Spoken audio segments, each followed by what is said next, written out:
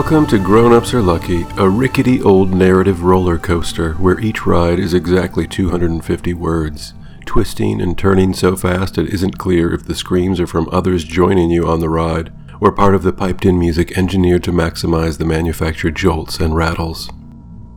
This week's story is titled Shine.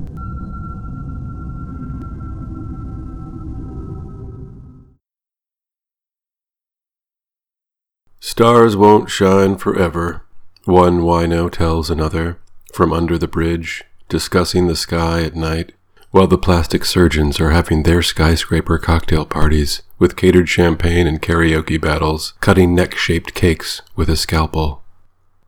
Out a window, a bird sees every human in the same way.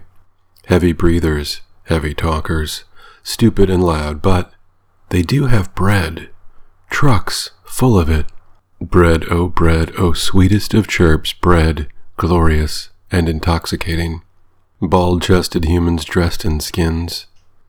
They must know what is delicious, and yet they take other foods they could eat and put them in bags to rot.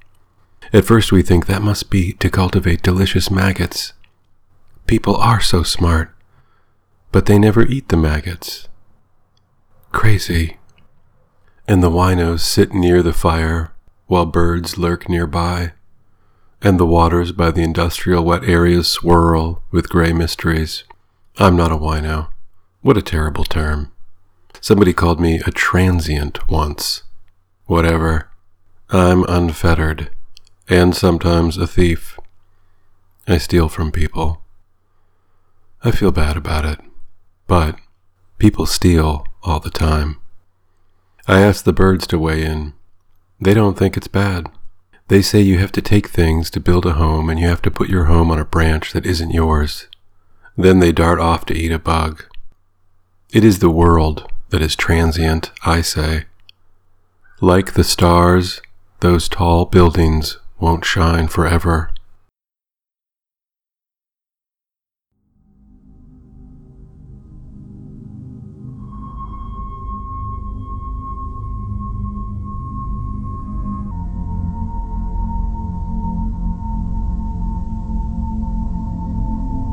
Thanks for listening.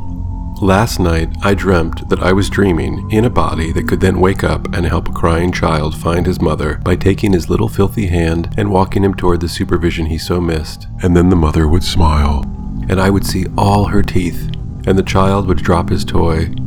And since the mother's hands were full, and the boy was so happy to be in his mother's arms, I would bend down, and with my bare hands I would pick up the stuffed rabbit the boy had nervously been chewing on while thinking maybe he had lost his mother forever, and I would hand the rabbit to the boy, and maybe even give him a little reassuring pat on his germ-ridden head.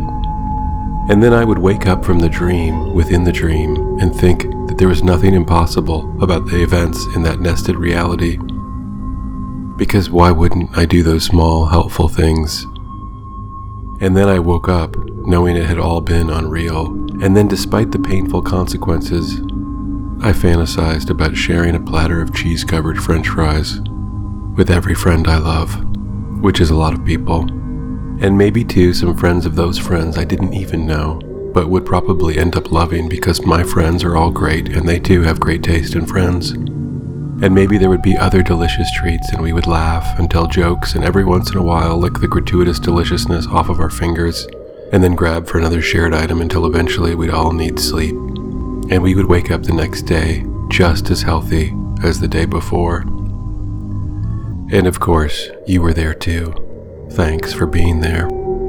I loved that story you told about the pigeon who got stuck in the dumpster with a squirrel.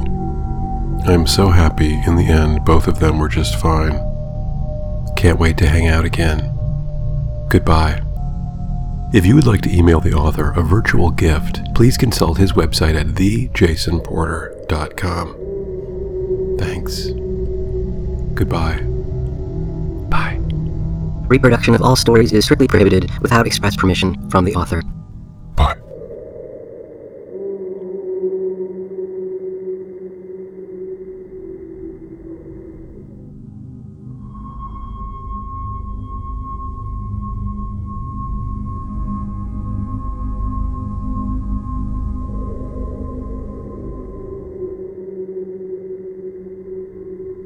Bread, oh sweetest of chirps, bread, glorious and intoxicating. Glorious and intoxicating.